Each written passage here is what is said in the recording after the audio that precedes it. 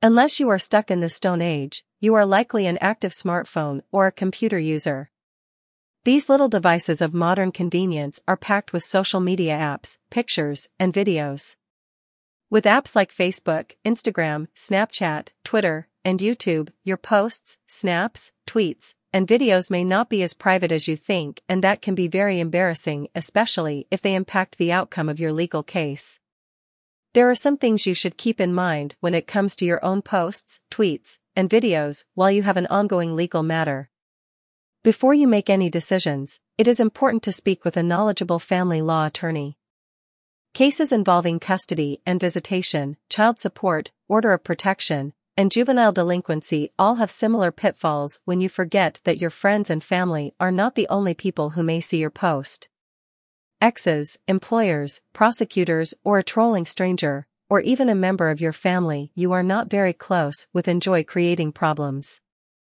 They are gleefully looking at an incriminating post that can cause real damage to your case.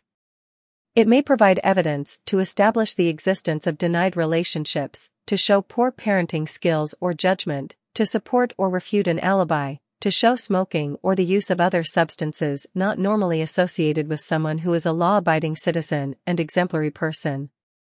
We have seen posts used by an ex to show that the husband who could not afford child support wearing luxury items and on a trip to an exotic location. In another instance, people who deny drug or alcohol use generally would not post themselves wearing a t-shirt with a giant marijuana leaf and a blunt in their mouth. Would you? You may want to keep the following tips in mind. Set all your accounts to private.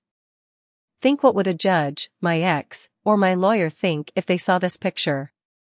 Consider setting up a Google alert for your name to keep track of anyone attempting to use it for malicious purposes.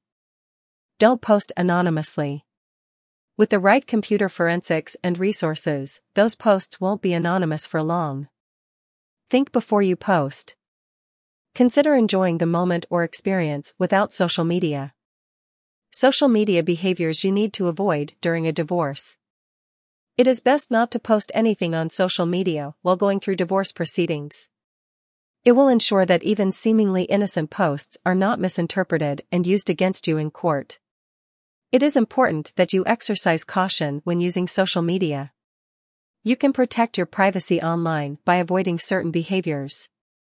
Negative comments about your spouse or ex-spouse. Comments, threats, and criticisms can have a negative impact on a case. Deleting social media activity. People often think that deleting an online post makes it go away forever. However, social media activity can't be permanently deleted. You can find any damaging content and use it in court. You can be charged with guilt for deleting the comments. Talking about new relationships. It is important to keep private any romantic relationship that occurs during divorce proceedings. The evidence could be used against you as evidence of an affair. Letting friends post about your life. It is common for friends to have opinions on your ex-spouse. However, it is best not to allow them to post them online. This information could also prove to be harmful to you when it comes time to go to court. Sharing your location. Some people like to check in at popular events.